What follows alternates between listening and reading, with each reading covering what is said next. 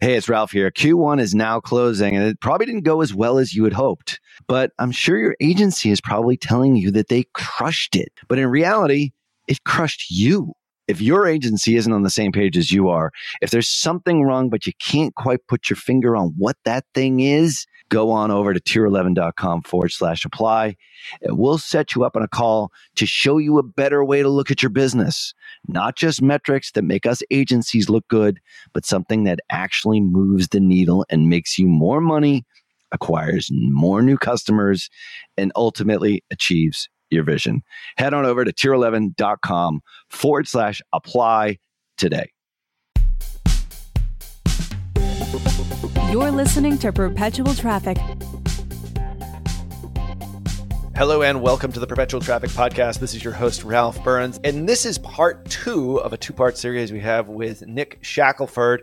Part 1, we talked mostly about his Twitterness, how he is twittering about becoming kind of a prolific, one of the most fun guys I follow on Twitter for sure. Definitely check him out. We'll leave linked to his Twitter in the show notes. But on part 2 here, this is more for you, the agency owner, as well as you, the CMO, VP of marketing. If you're still freaked out about traffic because of iOS, Nick, myself, and Cosimo are going to be talking about exactly what we've been doing and what he's been doing specifically to counter that, and the future of paid advertising just in general, and the future of agencies.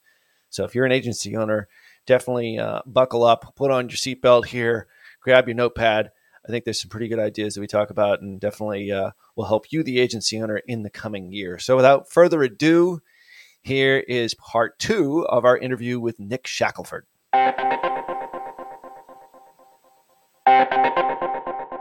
Well, there is no question that when it comes to influence and persuasion in digital marketing, no one, and I mean no one, commands more respect than Dr. Robert Cialdini. If you have never read his books, Influence and Persuasion, I swear you are missing so much in your digital marketing, not only as an influencer and an advertiser, but as just a great marketer. And that's why I'm so excited to invite you to a free webinar where he'll be sharing his latest insights on new e-commerce strategies. Now, alongside Dr. Cialdini, you'll learn from Bass Wouters and the authors of Reputation King, my buddies Scott Branley and DJ Sprigg. Attendees will absolutely be able to understand exactly how to gain a competitive edge in the marketplace by leveraging online reputation management. Now, that's something that we haven't talked about here on this show all that much.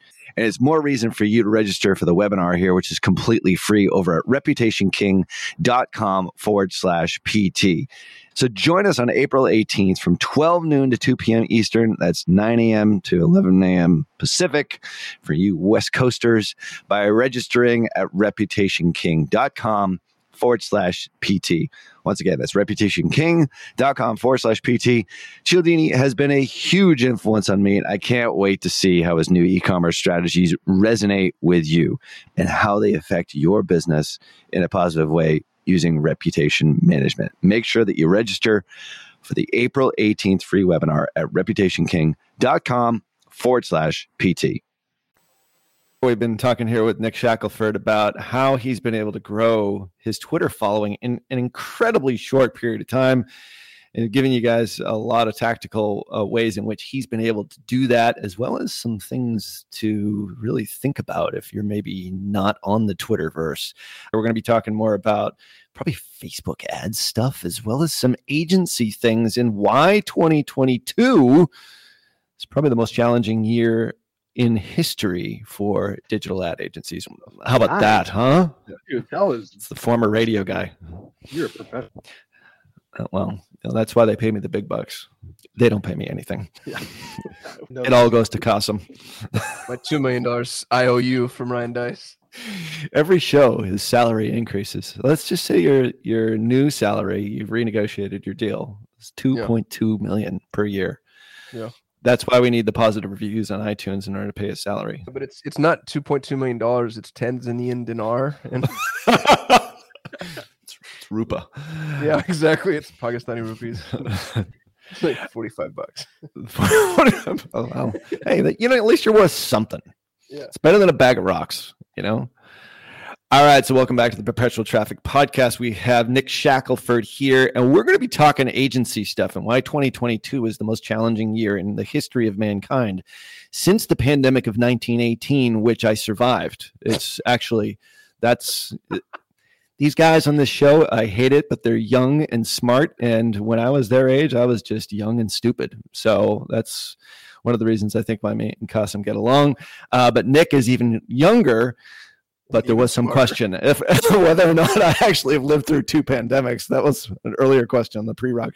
So let's get into agency stuff here. You referred back to obviously using your Twitter account to grow 3 different businesses. Talk about that, and then impact of Facebook iOS, which has obviously been something I think we kind of connected first on Twitter about, and just your overall thoughts on the landscape right now that we're facing, and what's it looking like in 2022?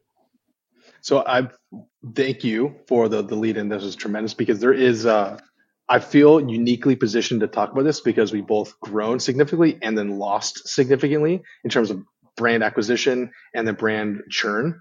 So I'll be able to speak about this in a couple of different spaces, from just like the performance side of managing the ads, and then also like what clients are acting like, or what they're expressing or talking about, what solutions that we're having to kind of use.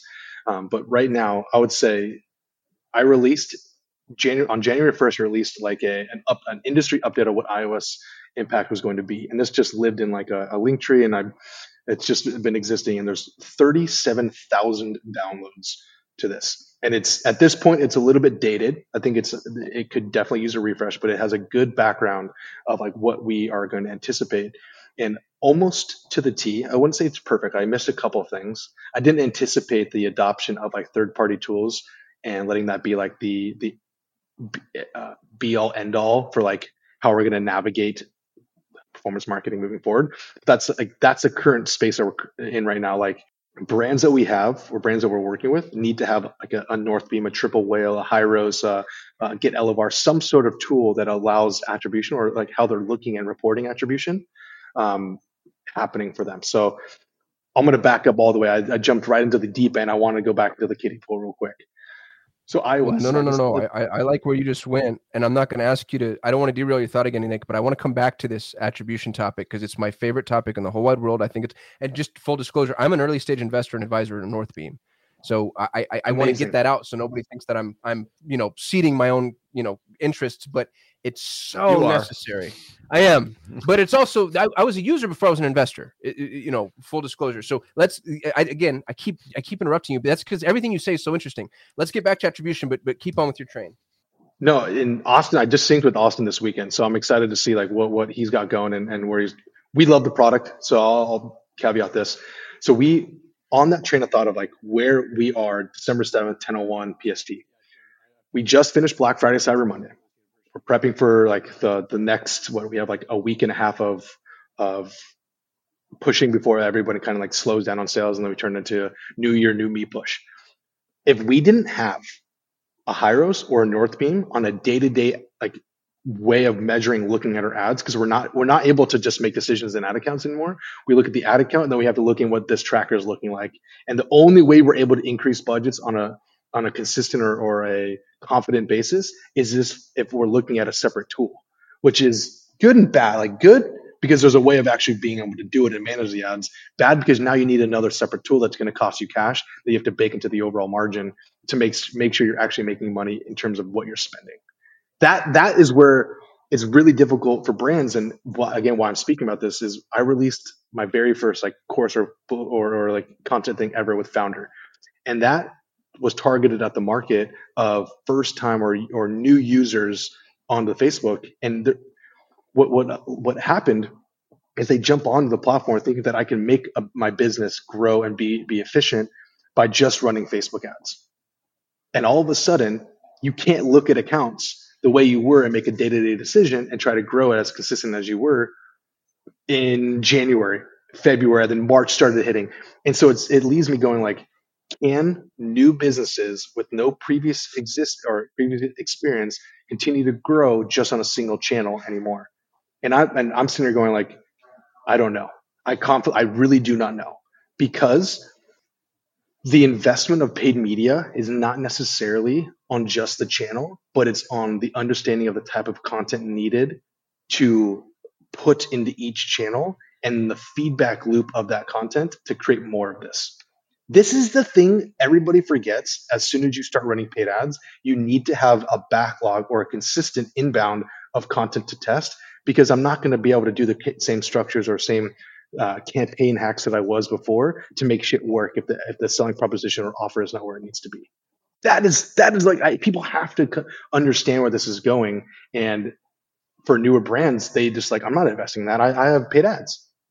I'll let my one run ad, like, then that's it. I'll run maybe 1, 2, 3 versions, and Facebook doesn't work, is what you're saying. Like, that's what the little guys are doing. The people that aren't approaching it the right way.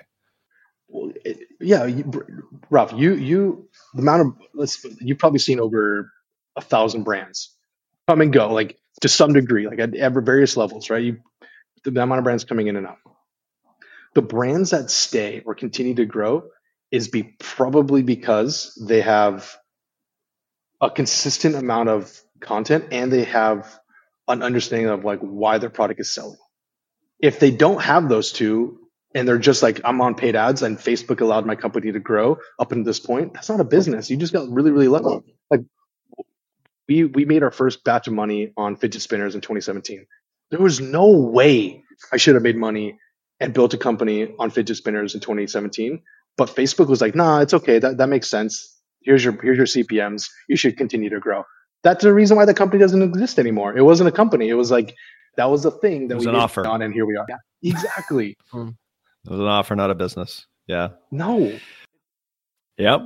Yeah, I mean, we've seen a lot not succeed because they're a one-trick pony, or they refuse to reinvent themselves in one way, shape, or form, or introduce new products because, this used to work 2-3 years ago. Why doesn't it now? I mean, we've even had agency customers come to us with the same product, like, well, this used to work, like, and now we've got, pretty good checks and balances in place to make sure, like, was this a 2020 thing? Is this an iOS thing? Like, why is it? Like, what fundamentally is the issue here? If the issue is that you're an offer and not a business, then it's just not going to work. Like, it'll work for a short period of time. I think you can fool the algorithm for a short period of time with fidget spinners. You could be a fidget spinner company, but then, ultimately it's not a sustainable model. And I think that's where that's to Facebook's point, when the iOS thing happened, like, they did point to the small business and say they're really going to be hurt. And I do think they were hurt, but this might sound callous, but in some cases, some of those businesses didn't deserve to exist in the first place. And that's totally sounds callous. I get it. And maybe we'll have lots of mean tweets about that, and maybe with some really bad reviews. The point is like, I do think this is this is another shakeout. And to your point, if you don't have different modalities in which to bring in customers or offers, products, messaging, like the messaging part is just, I wrote an email about it. This is what I do now, is I write emails, but to our list and all that sort of stuff, which I actually enjoy. But the point is, it's like, everything's changed. And I think we as advertisers got lazy. Did we just lose Nick? I saw him throw up a middle finger and then just click right off. Yeah. Yeah. I think that was it. Yeah. Yeah. I did it. Pissed off yet another guest. Yeah. I think he was giving the middle finger to you, though. That's what it was. Yeah. Yeah.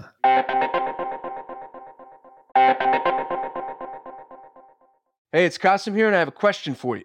What if you could legally get the emails of almost every person who visits your website? Now, I know that sounds crazy, but seriously, what if you could safely and respectfully target your website visitors via email just by dropping a pixel onto your site? It might sound too good to be true, but our new sponsors at getemails.com can do just that. They've created a system that's compliant with US laws and regulations, and every email address they send you is opted in to receive emails. That means you can connect your anonymous website visitors to real people and then safely retarget them through email with real-time, fully compliant interactions. I've personally met the CEO, Adam Robinson, and the guy is absolutely brilliant. And he believes in his product so much that he's willing to do something a little crazy for PT listeners. If you are an e-commerce brand that's doing over $1 million in annual revenue and you've gone through their easy 30-minute onboarding process, if you don't 5x your investment within the first 6 months, they will give you all of your money back. To take advantage of this offer, go to getemails.com/scalable. That's getemails.com/scalable. Hey, PT listeners, when's the last time your business published on its blog? If the answer is that's way too long for me to remember, I want you to listen up because our friends at BKA Content have a news service where they'll deliver fresh blogs to your inbox, and all you have to do is just post them on your site. Now, these articles are all originally written just for your business. They're not generic articles that are just copy and pasted or thrown into some AI software or written by a VA. No, these are professional writers who are going to sit down and write articles just for your business. We've used them in the past, and they're absolutely fabulous. Now, if you want an extra reason to go try them yourself, BKA is giving PT listeners half off their first month. Just go to bkacontent.com/perpetual to get started. That's bkacontent.com/perpetual. We're talking about like the day you knew that you kind of made it, and it was... For Qasim, it was going to Chipotle and being able to order the guac on his bowl, I would imagine. Not be afraid. There's a little context there. I won't spend too much time on it, but I think all of us have some level of entrepreneurial PTSD. And I was so broke that I wasn't eating. I would my dad had an expired Costco card that I stole from him before he moved. And I'd go to Costco on the weekends, and I knew the shift changes of the free tryout people because I would go make the rounds and eat all the free food, and then I would wait for them to like swap, and then I'd do it again. And that was lunch. Like I was, next to destitute.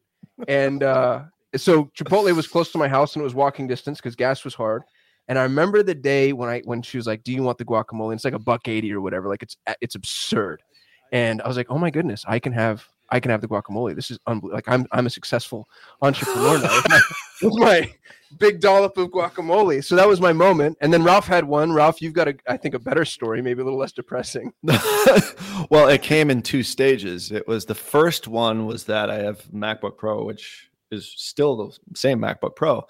I realized that when I was traveling, I was pulling the cord out from the home office and then I'd have to put it in my bag. And one time I almost forgot it. And I'm like, I remember getting to that point. I was like, I can buy a second cord and I can keep one in my bag and it never goes anywhere because I always know it's going to be in there. So when I travel or go to wherever, it'll always be there. And the kicker was that I bought the Apple cord, not the cheap knockoff ones that you get on Amazon. So that was the first one. The second one was like when I got to the next level was we were going away on vacation and my son Eli was in the car and I was like, oh crap, I'm going away for a week. And this is before I would like take actual vacations. It's like, I forgot my MacBook. It's like, let's go to the Portland, Maine Apple store. And I got a second MacBook. And the funny thing is my son Eli, I remember that he's like, that's exactly when I knew that you would be able to pay for my college. Yeah, but tell him where Eli goes. And then, of course, he went to Dartmouth, which is like $77,000 a year. Crazy. Yeah, John, I feel on that. I did St. Louis University, which was like way more expensive than it needed to be. We were talking about businesses that did not survive, and me being callous about the fact that some of them just shouldn't have survived. Shouldn't have been there in the first place because they were so traffic channel dependent and offer dependent. I believe that's where we left off. Is that correct, Cousin? That's exactly right. Okay. And I'm with you on this one. I've said this multiple times. Like these traffic sources made brands or businesses that should not have been made or built because it was just so simple, so easy to use. Oh, it was, and it was. I definitely got canceled for posting about like. For us, like 2020 was for most people in this digital space, 2020 was a good year. in terms of revenue, in terms of growth, in terms of brands. Like, it was a good year. And so I think for us on the traffic side of things, I don't like developing products. I don't like going to manufacture. I don't like to do any of those things. I like to figure out after that fact, after it's already been built and ready to run. And so now, like, when we have a brand come to us, we're asking questions that we never have to ask before, which I'm sure you guys do too. It's like, oh, will this product work? Will this not work? Is it a fad? Is it an offer? And ours is like, do you have revenue from email and SMS that's more than 20%? That's like the minimum that we need to take on. And if they're like, oh, well, our list is 25,000, 50,000, I was like, okay, yeah. But is there already something established at this point? Are they wanting to come back?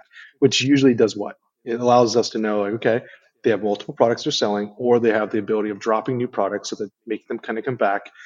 That's the thing that we really truly care about. Is it a consumable, et cetera?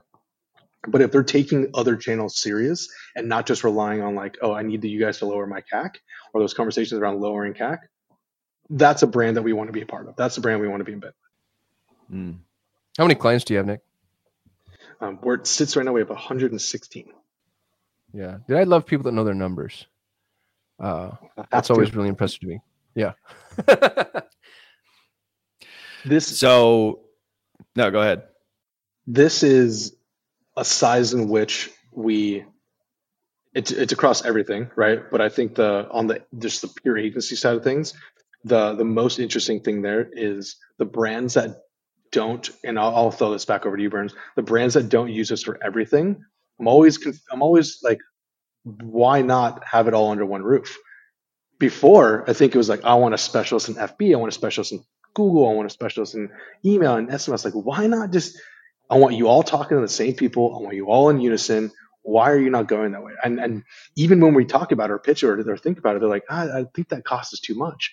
And I'm this close to making like a slide on when I talk to people going like, here's a cost that it would take for you to hire someone in-house. And here's a cost that it would take for you to hire someone or a team like any agency to kind of do all these areas for you. I'm this close, but I'm not there. What's your thoughts on this? I like the arc of services model. Today I do. 10 years ago, I didn't, because I think it was, you could be a Facebook ad agency. I mean, I guess we were one of the first ones back in 2011, 2012, and grew probably more slowly than we probably could have and all that, but we still grew, and that's what we were sort of known for. I think now it's come back full circle. I think it's the market has changed. My thinking on that has drastically changed. And I do think an arc of services arrangement is very helpful. The real question is in the performance space, does it exist all under one roof? And I think it's very rare to find that. It's almost like you have to independently operate as silos that still communicate and share resources. And ultimately, those are the guys I think that are going to win. And I think that's the new business model for this entire space, which edges out the small guy. Like we were talking about before, it's like there's almost no space for, like, there's plenty of, and there's lots of listeners on this show who have listened to this show for 5 or 6 years. And like, maybe you're one of them and said, wow, I can actually do that. Low barrier to entry. It's just me and a VA. I can go out. I'm pretty good at selling. I can probably market a few things, parlay my experience. I can do it on the side while I work full time, so I don't piss off my wife or significant other. Like, it's an easy model. Like, tips and tricks on Facebook. Holy crap, I'll just like do the Michigan method or do this or whatever, like Ads Lab, Creative Lab, I'll steal all these other sorts of things, listen to all these gurus about what works, what doesn't work. That's really hard to do now. Unless you have from my perspective, like as an agency, unless you have a major infrastructure for creative design, in-house video, you've got copy chiefs, which we have like the most amazing staff when it comes to just the ideation of ads and what the messaging is. And we've created internal SOPs to be able to do this, to be able to produce it mass scale and have super high quality. That takes a lot of money. You can't do it all on your own unless you're just a genius on like doing it all on your own. Like, you could probably do it as a one-man band, do it pretty good. But as soon as you scale to the next level, training that staff and hiring the best, your costs, all of a sudden, it makes this model very, very challenging. And I think there's a huge shakeout right now in the agency space or the consulting space as a result of that, because things aren't as easy. You just can't turn on your Facebook ads. We write about this all the time.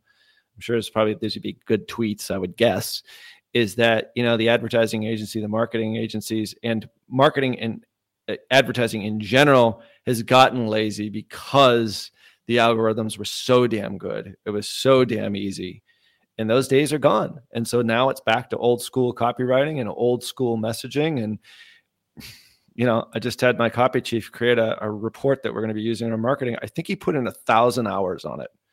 Wow. It's like, you can't, I don't know how, 49 resources. That's how deep you have to go right now to understand your avatar, in my opinion, if you're going to do it at a really high level. And that costs money. Again, this is why I follow you. This is why I listen to the things that you say, because you're not too big to forget what needs to happen or what people need to do to be that really want to build a business, really want to build a space in this. And I really commend you for that, because what you've just said was people could still do this. You could probably price yourself lower than the market. You could probably be the 1-man or 2-man, 3-man band, and you can probably get a couple clients at 3 to 5K for sure. Now, if you're trying to scale this and move into a different direction, it's December 7th. We spent 9+ months breaking even or losing money on building a content studio department, content creation thing, because we knew that that's where we have to go for 2022. Willingly lose money on hiring, firing, growing, and making decisions, because we know that that's going to support email, SMS, and social. There's no way that you can move or even think about wanting to write it. And you are already ahead of it doing the copy stuff. Because listen, I never had to use an advertorial to sell baby pajamas until 2021. That was never even in my mind. How is this even? Why are we having to do this? I used to do a really cool ad, have the right price point, and it worked. Now you Get have your targeting. To, like you said. Yep. No. There's no way. Image ad. That's all you need. You need Canva, or you need, Snagit, on the product page. There's your ad. Doesn't work now.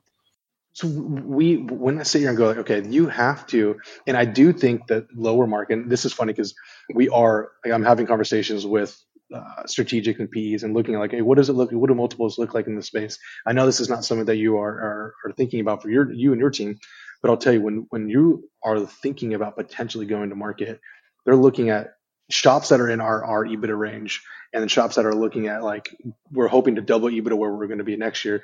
Just being in double figure EBITDA range can yield anywhere between 8 to 13x EBITDA. Mm-hmm. I've got a buddy that just made an exit, and he had a 13 to 15x somewhere in that range, which I that to me sounds like fairy tale numbers. I'm used to hearing 6, 8, 10 is the most, but he's like, dude, liquidity is so high, and people are if you have blue chip clients and strong retention and the right contracts, an agency can get, it's unreal. I can't believe that. That blows me away. Do you know why? And I can go on this place for a little bit too, is because we were fearful that dude, this is the year we got to get the numbers this year, 2021. This is where the money's cheap to borrow. They're not going to start pulling back. They're not going to start tapering. That word in the market is tapering, inflation. We are small fish. There's hundreds of millions of dollars that people are just sitting on because of how well they've been doing for years and how much money they got this year. They are ready to deploy in 2021, 2022, and 2023. There's no fear. If you build the right business and continue to go, you're going to get okay, listen, you might not get your 10x, but boy, you're going to get a nice 8. You're going to get a nice 9. You might even, on the low end, you might get a 6. That's still a $30+ million exit if you're pulling in the correct numbers. There is a buyer. Yeah, 8-figure EBITDAs in this space get double-digit multiples.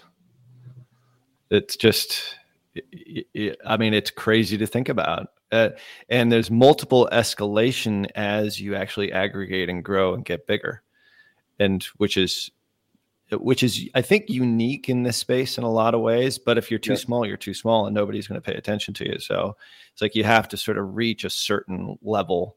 We've talked about this before, Qasim. It's got to be at least a 7. It's got to be at least a 7 figures EBITDA for pegs to even look at you. And you're not a real company until you're at 7 figures, right? You haven't actually reached a level of scale that proves viability. I think very few will go that route, but also I think it's just the law of returns for a private equity group is that they have to guarantee a return to their investors, and anything lower than a 7-figure range is just too small for it to really matter for them. And that's a really, really small group. So, but you're absolutely right, Nick. It's like in the agency space in general, and just in general, the amount of private equity investment that's sitting on the sidelines right now or is being deployed. I don't think I've read this figure before. I can't stand. I don't remember where I read this, but all the private equity money in the world, if you translated it into gold, you could pave every road on the entire globe in 12 inches of gold. So that's tells how us much there is so much money. Currency there is, and how worthless the dollar actually is, and the reason we should be back on the gold standard. That's right. If we only had that much gold, I guess we don't have that much gold. If we only that's exactly it's crazy when you think about it. Yeah, let's not even go into that, currency question about what's a dollar versus crypto and all that. What is that? Anyway, the point is yes, it absolutely is. I think there's going to be a lot of consolidation in the space for the right types of agencies, and I think a lot of agencies aren't going to make it. So even to tie it back down, depending on where the users would be or the smaller agencies and teams, I would continue to build. Even if you're a team, if you're operating in a pod of you're a solo founder, but you're still executing, and you're able to get a little bit of stability. It's going to be a little bit difficult out there. Like you mentioned, I think it's going to be tough for the smaller shops to continue to grab the business, especially if they're not actively spending on acquiring new customers or producing enough content to kind of do it the organic way, right? There's nothing wrong with taking some chips off the table, rolling up into a larger org or a medium-sized org, and guaranteeing that paycheck that you might need for a little bit before you kind of go off and do something else. That's something that we love having those conversations. I think there's a lot of smaller agencies or mid-sized agencies that are willing to have those talks. Go establish yourself. You did great. Go build within a big organization. Have you guys thought about acquiring or gobbling up any smaller teams? I want to acquire small Google Ads agencies. My LinkedIn bio right now is now, but here's the thing, and this is where I think I make a departure from both of you. And I'm acutely aware, by the way, that I think both y'all are larger than I am from a gross revenue standpoint. We stand at about 5 million right now. Okay. I only do Google Ads. That's it. We used to be a full funnel agency, and I niched down, and I did that. And this isn't a hill that I want to die on. I'll just say I couldn't be good at everything. I was incapable of it. So if I brought in a client, because I tried to do, we did their SEO and their web and their social and their content and their video and their Google and et cetera, et cetera, et cetera, et cetera. And I tried desperately and dearly, but it was always stressful. And the more I niched down, the better I got and the less stressful it got. And now, and I hope you'll forgive this because I'm about to be arrogant, we're the best Google Ads agency in the world. And I really mean that. Nobody knows what I know about Google Ads specifically. There was a mastermind recently, Cole Gordon's mastermind. It was here in Scottsdale. And my buddy Chris Brewer, who owns OMG Commerce, he spoke briefly, and he said, there are probably 10, maybe 15 agencies on the planet that actually know how to run Google Ads well. And I believe that to be the case. I think it's so hard. I think it's a triple PhD endeavor. And I think to have the systems, the people, the processes, to understand what software to use, what software not to use, when to believe Google, when not to believe Google. It's been nothing short of brain and rocket and spine surgery. You know what I mean? It's just such a science. And it intimidates me to think that I would try to do Google and anything else. It terrifies me. And maybe we do Google at a really high level. Maybe if we were dealing with clients that it wasn't their bread and butter and it wasn't the only thing they were looking at. But I don't know. Yeah. I'm not trying to be too challenging because I don't want to approach this conversation with hubris. I'm humbled by the fact that y'all are able to do what you can do. I couldn't do it. I think it's an interesting question because it goes back to the conversation that's always in my head is am I an acquirer or am I an acquiree? I guess that's two different things. Am I the one who's acquiring or am I the one that's getting acquired? And we're all in the agency space. We all get those emails. It's like, oh, dude, it's two a week now. Like they know what's going on. And that just tells me the market right now is hot. The point is like, even what I was talking about before, it's harder for other agencies to make it if you're just starting out. People still need services like this. Yep. Like that's never going to go away. The reason why my first job out of school was sales is because I always knew I would have a job if I knew how to sell stuff. Like that's the basis of business. Business doesn't happen until somebody sells something. And it's usually a sales guy. So like, I need to go out and learn how to do that, even though, scared shitless going out on my first sales calls. The point is I learned how to do it. And I always sort of remember that. It's like, if you know how to sell somebody else's product or you know how to sell, then you'll always have a job. So every mom and pop business that's out there is going to need, either they learn how to do it on their own or they're going to need somebody to do their digital for them. So there is always going to be the market for it. So, all the agencies that are listening and the consultants that are listening, I'm not trying to paint this as a picture like, oh my God, you're screwed. The point is you're always going to need to know, people are going to need your services to be the best in the world at it. That takes capital. It really does, or expertise, or the barriers to entry to be so good are so high right now. The barrier to entry in our market is pretty low. Guy on a laptop, that's all you need, or a guy on a laptop and maybe a VA or two, like you can start. And you'll probably get some business. But like I said, to that next level, into like even higher levels, like kind of where I guess we're all at, it's like, man, it's much harder to make it work. And I do think Arc of Services overall is the future of this business in performance marketing, because I think the enterprise and the mid-sized business is woken up after COVID to say, holy crap, I need that stuff. It's like the big brands and the big six, I got those guys, but they don't know how to do all this. And it's crazy to think that they don't, but they don't. So we're going to be in demand. I've just been sitting. I hope this thing never ends because I've been missing this high level of conversation about these topics for quite a while because see, I wish we were just a Facebook shop. We were a Facebook shop all the way until we acquired Balance Labs, which is email and SMS, in like a year and a half, 2 years ago. And then we acquired a smaller Facebook shop. So we've thought about acquiring, we're consistently trying to acquire. And for Amazon, I'm contemplating like, we're not going to be the best at that, but we have partnerships that like, we probably need to hire a lead. And does it make more sense financially to train and grow in an area that we aren't experts in, or acquire and provide them resources to go build out their team? So like that's the level in which we have to start thinking about things. And it goes in my mind, I'm like, we always were really good at Facebook ads. And then Facebook ads by itself, currently ads itself, it can't be the only reason why you win, because now you have to have a Northbeam or a Triple Whale or these other solutions that are actually pulling in attribution. And you're going like, shit, you probably should be on Google too. And you probably should have a little bit of Amazon as well. And then I'm going like, do I want to lose that revenue and growth by referring to other people? Or can I, as already establishing the point of trust with this brand that I've already been producing for, will they give me the ability to execute for them at a reduced rate to prove that we can do it? And those are the conversations now that we're having to have. And we never had to have those because, and I think, Ralph, I'll double down on this with you as well, brothers. There's a place in the market for a founder that's growing a company that wants to talk about the founder that's running their ads, like a founder-to-founder relationship that they really, really want to keep.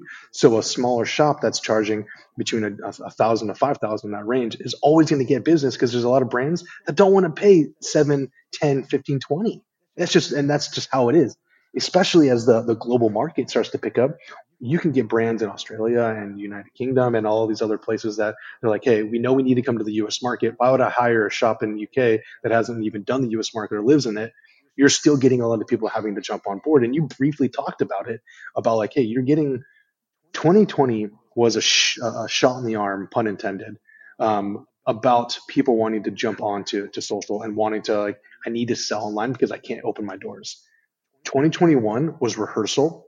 2022 is where we really figured it out, because you had a lot of big Fortune 500, 150 companies, hire some head of growths and hire some e-commerce directors that most likely didn't know what they were doing, but they were in that circle and they were able to share and have conversations. And there's some brands going like, well, we set revenue targets that were way up here and we didn't even come anywhere close to it because they probably were the wrong ones. But the people that they hired, and we've experienced this firsthand, didn't have the balls to say like, yo, you're not going to hit these targets. We need to readjust this, because it was their job on the line that they didn't want to get rid of. So now you have agencies that are knowing how to produce rev, that know how to do what they do. And all we need is to have that right introduction, or that one person that's going to step out of their way and not have to justify their job or their role, and let them do what they need to do. And that is what's going to happen in 2022, because a lot of people set targets this year that ended flat.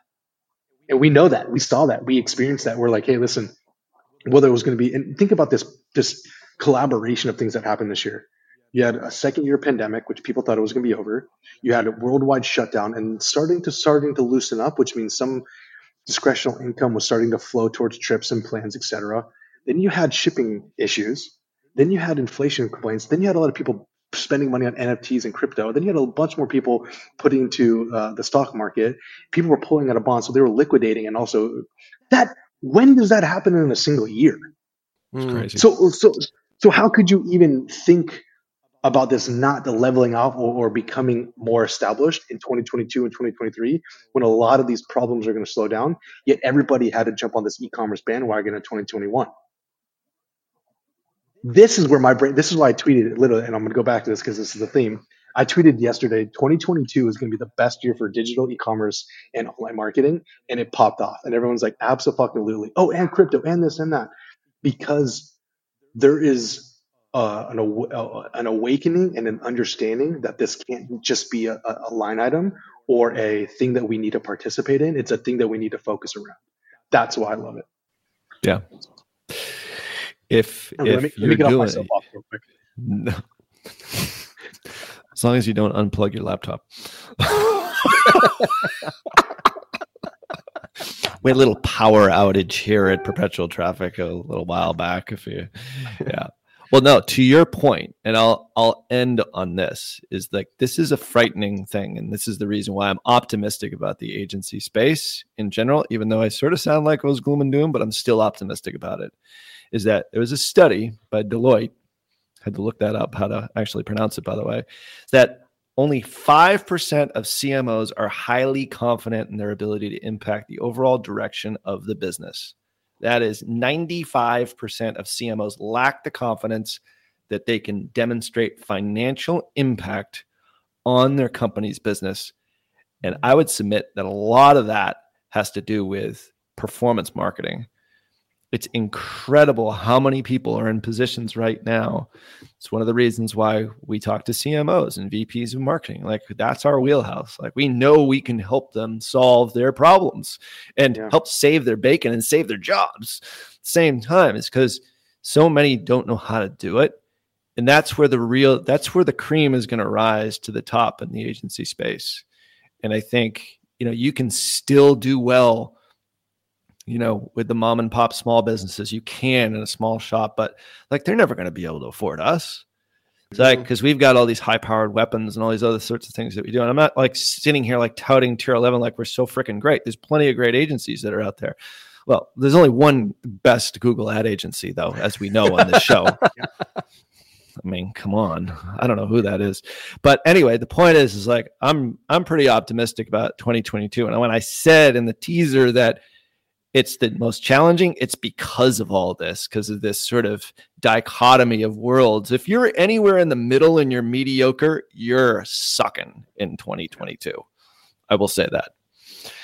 Well, Nick Shackelford, this has been absolutely awesome to get you on the show. Finally, after like 17 cancellations, we've like run the gamut here. We've gone Twitter.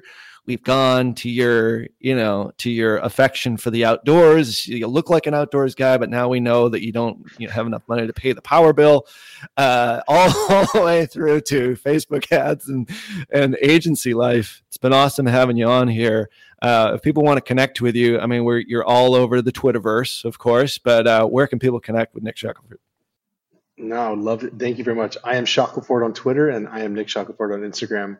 And again, thank you too for continuing to create incredible content. Fan forever. So thank you so much for the opportunity. We'll do what we can here. Well, even though like our ending here is about our Twitter handles, like I think we need to, I don't know, talk about a way in which we can up our game personally, Kasim and myself on Twitter. But thanks for listening, everybody. Make sure that you do leave a positive review. It really does help us, especially on iTunes. It helps us get to a wider audience and help digital marketers and advertisers and CMOs and even agencies. Those agency guys want to help you too. Get you to a wider audience here by leaving a positive comment on iTunes. We will be saying those aloud on this show here at Kasim, as we've done in previous episodes. So subscribe and leave a rating wherever you're listening. iTunes is the big one. You can also follow me and Kasim on Twitter. I'm at RalphHB. And Kasim is at Kasim Haslam, because he's the only Kasim Haslam in the entire Twitterverse. And make sure it doesn't, the only one that matters. That's it. So go back and listen to previous episodes. We'll leave all the links in the show notes here, as well as ways in which you can get in touch with Nick over at perpetualtraffic.com. For my awesome co-host, Kasim. Till next show, see ya. You've been listening to Perpetual Traffic,